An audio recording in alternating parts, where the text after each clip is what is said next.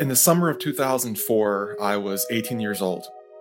As a high school graduate, Brian was just weeks away from leaving home and starting college. And on my way home from swim practice on July 6th, I was struck on my driver's side door by a speeding truck about 5 minutes from my house. The injuries were catastrophic. My heart went across my chest. I sustained shattered ribs, shattered pelvis, collapsed lungs, severe nerve damage to my left shoulder. Pretty much every major organ was damaged or lacerated or failed in some way. I experienced 60% blood loss at the accident scene. My medical team explained to my parents that it would be a good idea to have my family and my friends come in that night to say their final goodbyes.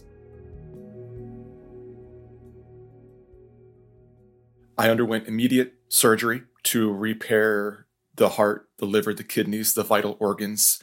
I was giving many blood transfusions and plasma treatments, and I was able to survive the first 24 hours because of the medical treatment, because of the wonderful care that I received, because of the large amount of blood products that I received.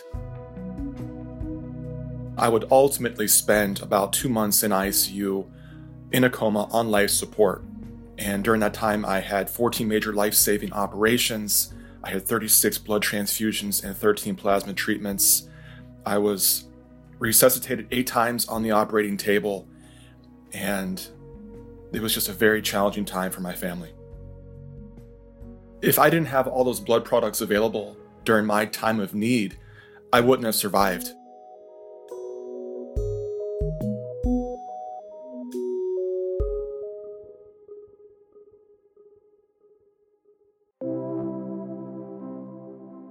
My life since that experience, since leaving the hospital, it's been a dream come true.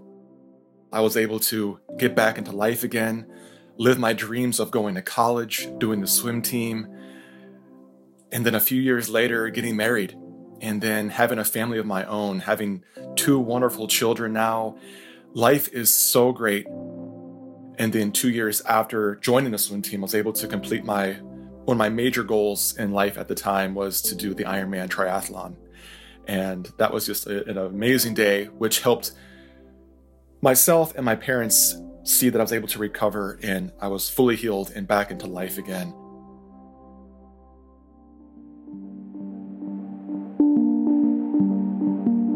I wanted to become a Red Cross volunteer after leaving the hospital because when I learned how much blood I received when I was an ICU patient, I was so inspired to be able to give back and to say thank you.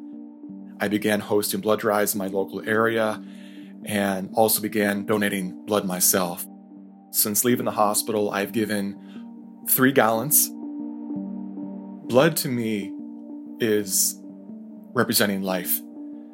When a donor goes to a blood drive and they give blood, they're not just giving blood, they're not just giving time, they're giving life to a patient in need.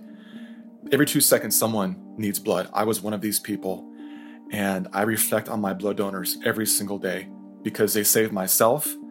They've also saved my son, who's also a blood recipient, and without them taking that short amount of time, I wouldn't be here. My son wouldn't be here, and we are forever grateful.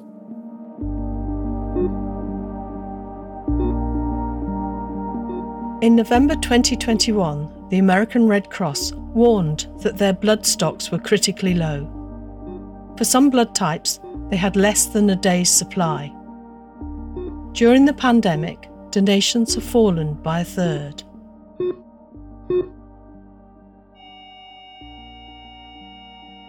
January 2022 is National Blood Donor Month in the US. It also marked a historic moment in the country's blood supply. CBS News has learned the Red Cross is declaring a national blood crisis for the first time. This is a historic shortage, the worst in more than a decade. The problem of chronically low stocks has been worsened by the Omicron variant of the coronavirus and by bad weather.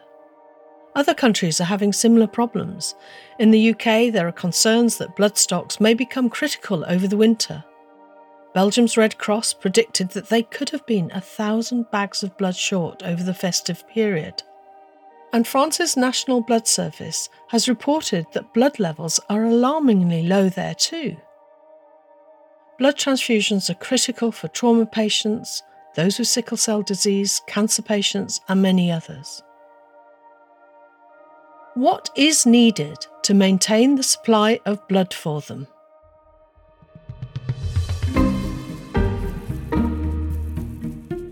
This is In Conversation from Medical News Today. I'm Dr. Hilary Geit. Today, we're exploring blood transfusions.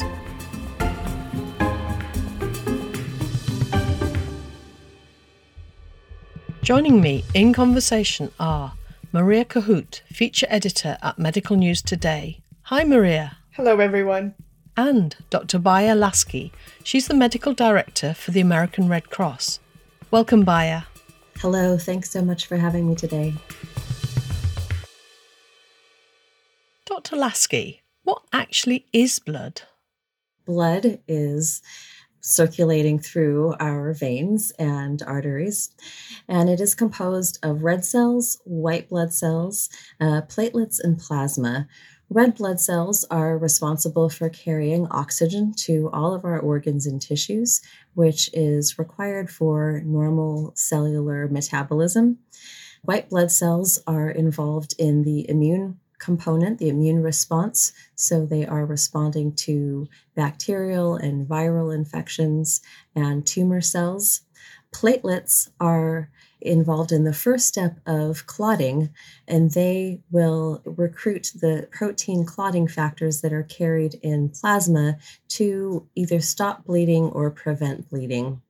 You mentioned different parts of your blood there.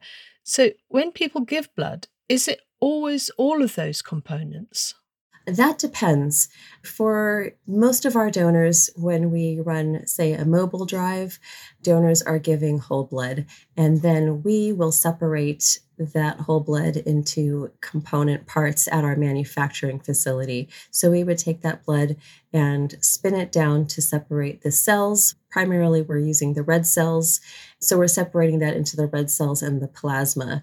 However, we can also collect just platelets or just plasma or a combination of platelets and plasma, which involves an automated process on an instrument where we are drawing off the donor's blood, we separate out the components that we want, and then we give the donor everything back. And so this allows us to collect greater quantities of platelets and plasma than what we could get in a single whole blood donation. Maria. I recently spoke to a super donor. He told me that he gives blood every 2 or 3 weeks, but he only gives whole blood, the maximum of number times a year, which is 6 times. The other times he said he gives plasma and platelets, so his red blood cells are returned to him during the donation session. My name is Sean Brennan. Within the last few weeks or so, I sat in a donor chair for the 502nd time donating blood, platelets, and plasma. I've definitely done my fair share as far as donating and saving lives. 502 donations, I can't even imagine that. Can you tell us what happens when you give blood? Donating a pint of whole blood, you're going to sit in a donor chair maybe 7 to 10 minutes. You'd usually donate a unit or a pint of whole blood. Platelets and plasma, you'll be on a machine, an apheresis machine, where your blood is coming out of your body into a machine. It's being spun through a centrifuge, and your platelets and plasma are being separated, and then your blood is being pumped back into your body, and then your blood comes out again. The same thing it occurs, then your blood goes back in. And so whether you're donating a unit or 2 units or 3 units, you can donate a triple when it comes to platelets and plasma. So just depending on what you're donating that day. And once you hit that level, the machine pumps any remaining blood in the machine in your body back into your body, and you're good to go. Dr. Lasky, is it normal to give whole blood sometimes and platelets or plasma other times?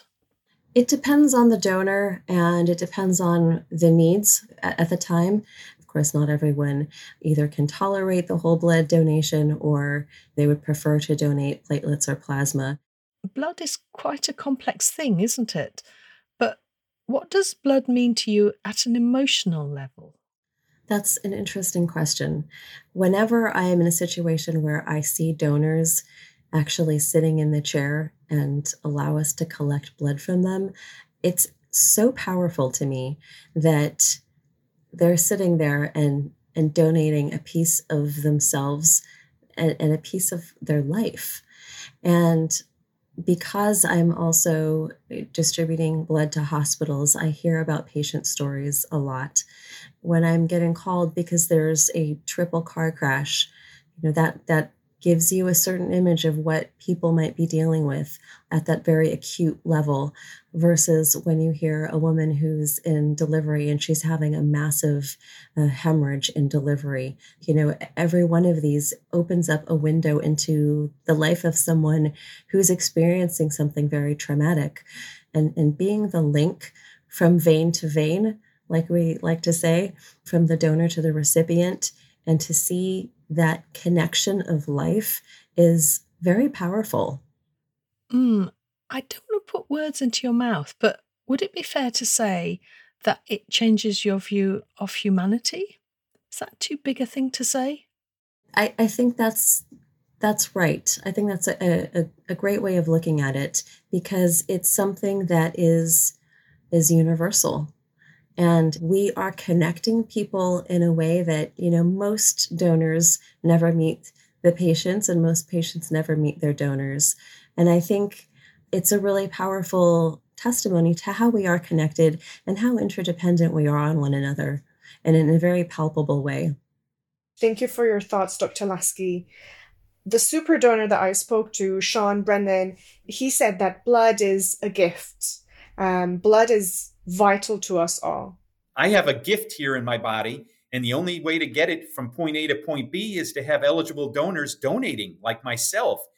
So people in critical need, patients in critical need, can get these life-saving products. So it's a gift within my body, and I feel so comfortable sharing it, and I'm so proud of my life-saving accomplishments. Let's talk about what happens when you give blood, Dr. Lasky. How is it that we can afford to give some blood away? That's a great question. And it's something that I think people may not realize, is that blood transfusions are, in a sense, an organ transplant. It's just when you donate a kidney, you don't grow a new one. So you can do that once. Where with blood, your bone marrow is generating new cells all the time. And so we do have restrictions based on what is considered safe for our donors. We do not want to do harm for our donors. So we can collect every 56 days for whole blood. For plasma and platelets, it's every 7 days. And within that amount of time, the body is replenishing those cells. And so we can collect them when there's enough. Our donor that we interviewed, Sean, he spoke about having to fill in a questionnaire every single time that he donates blood. What sort of questions do you ask potential donors, and why do you ask them? The purpose of the questionnaire is really twofold. We are both trying to protect the safety and health of the donor, as well as the safety of the blood and ultimately, of course, the recipient. So we are screening for any health conditions whereby the blood donation would potentially harm the donor. We look for what their hemoglobin level is and their size. Individuals have to be at least 110 pounds because we take a standard amount of blood from everybody. Beyond that, we are looking for ensuring that individuals don't have heart or lung conditions where depleting their oxygen levels would bring harm to them. We're also looking for certain medications that might either alert us to something concerning in the donor. So we ask about antibiotics because we do not want to collect from somebody who has an infection.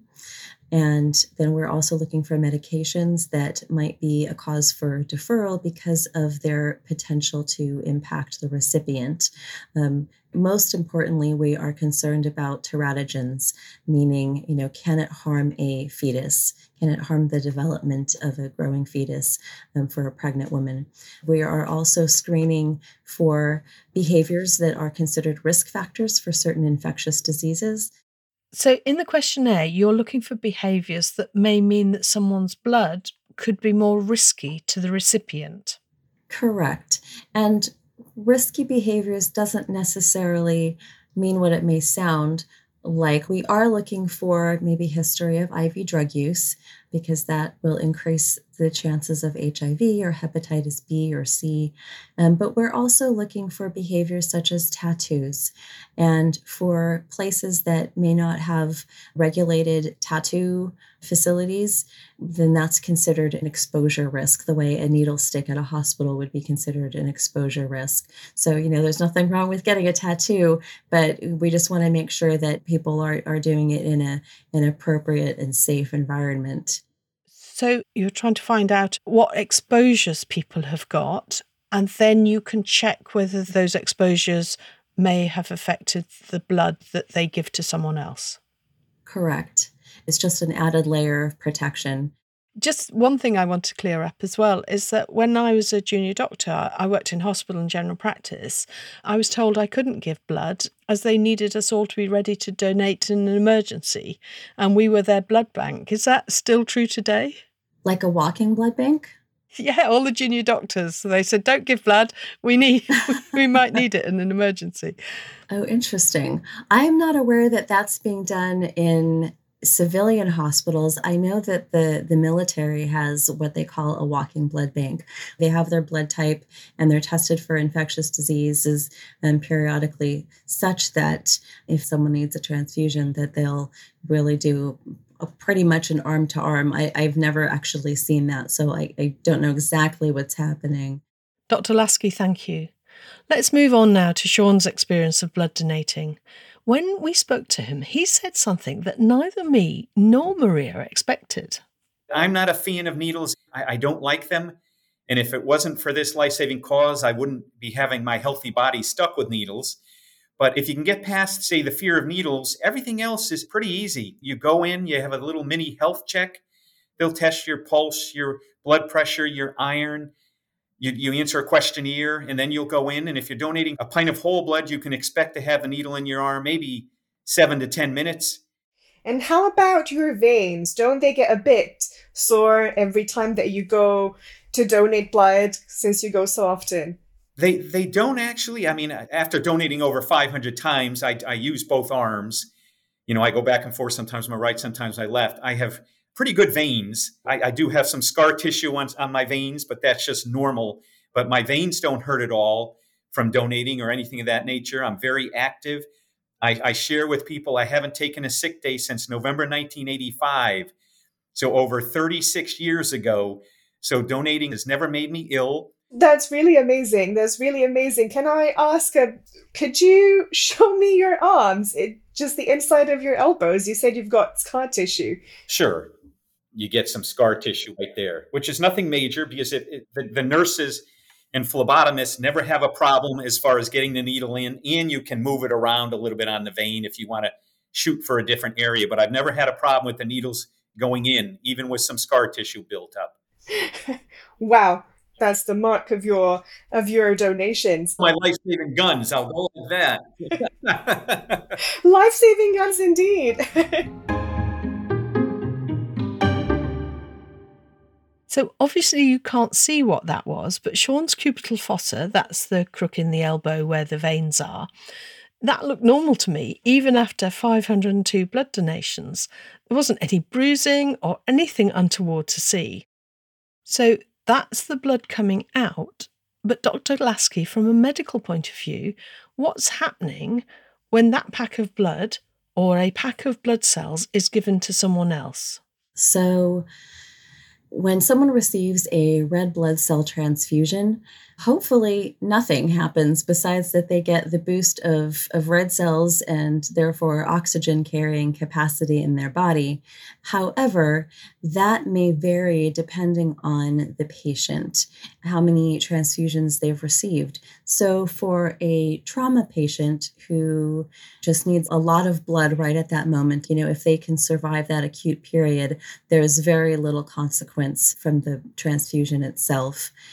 However, if, say, for example, a patient who needs to be chronically transfused, like a patient with sickle cell disease, there's a number of reasons why this is fairly complex, but just on the surface, I like to say, the red blood cells are like faces. They're all basically the same in terms of, the eyes, nose, mouth, but we all look different. And different people have different combinations of proteins on their red cells. And so when you see a red cell protein that is foreign to you, you'll make an antibody against it. And that's your normal immune response, responding to a foreign protein the way it would a bacteria or a virus. That's what it's supposed to do. But for someone who's receiving transfusions, that antibody can pose a problem for future transfusions, because if they see that same protein again, it can have a cross reaction, which can cause hemolysis, which means the red cells will break, and that can be toxic to the body. So we try to avoid that whenever possible. So you're talking about something different from blood group reactions? In a sense, yes. So most people are familiar with the ABO blood groups. We're O positive, A negative, AB positive. But actually, so the A and the B are proteins on red cells. And the red cells actually have dozens of proteins that you probably have only heard about if you're in blood banking, or if you have a patient, or if you are a patient that has these complex needs. You otherwise probably wouldn't know about it. Sometimes this becomes an issue in pregnancy when there's a fetal maternal hemorrhage and the mother is exposed to the baby's blood. She may form antibodies against some of these proteins that are foreign to her, which can impact future pregnancies. It's like a kind of a mini transfusion. So that's one of our biggest concerns for the cross-reactivity. Now, of course, going back to the main blood groups, we talk about compatibility. And a person with a blood group A cannot receive a blood group B because that cross-reactivity is so strong, and that can actually be fatal. Whereas some of these minor blood groups that we talk about, they're E, C, Kell, Duffy, they all have names. They may produce a strong reaction, or they may produce a very mild reaction that can just be managed medically. Thank you. Could we move on to what is happening now in terms of blood shortages? How bad is it? Right now, the American Red Cross is experiencing a national blood crisis. We're at the lowest levels of inventory in over a decade, and relative to demand, it's devastating. We have experienced the compounding effects of the pandemic. We've seen a 10% reduction in our donor base since the beginning of the pandemic, and now we are in the middle of our winter surge with Omicron, and the case count is higher than it's ever been. So that's impacting both donors as well as our staff. So that's impacting our ability to collect. It's resulting in drive cancellations. And we're in the winter, and we usually have just winter weather that we're dealing with, snowstorms where we can't collect. And this is just compounded and compounded until now we're in a position where we have about a quarter of our hospital demand is not being met right now. So it's quite scary. And is this shortage across the board, or are there particular blood groups that you don't have enough donations for? Usually we are struggling with the O positive and O negative. O negative is universal and O positive is nearly universal. But right now, because this has been so prolonged, we are short on everything. So we are asking everybody across the board who's eligible to donate to please come in to donate. The physicians right now at the hospital level are being forced to make decisions about where the blood is going to go, who's going to get it right now and who has to wait. It's dire. There are some hospitals that have nothing, and they're ordering just based on immediate patient need. And there's a lot of coordination between the blood supplier and our hospital partners just to ensure that we're getting the blood to the patients when they need it. But it's flying off our shelves as fast as we can collect it. It's sounding really, really difficult. It must be keeping you all awake at night. It's, I think people may not realize just how essential and critical blood is to healthcare and to saving lives. Blood is a life-saving therapy, and there is, for the most part, no alternatives. We cannot manufacture blood, and we can't stockpile it. So the need for blood is ongoing. And for those that are able, it's a small amount of their time, and you're saving somebody's life. Maria Kohout, Dr. Bialaski. Thank you very much. Thank you. And thank you, Dr. Lasky. Thank you so much. It was such a pleasure speaking with you today. And thank you for listening. As always, you can read more on our website. That's medicalnewstoday.com. And don't forget to subscribe to the series on your podcast app. We'll be in conversation again next month. I'm Dr. Hilary Geit, and this is a High Vis Radio production for Healthline's Medical News Today.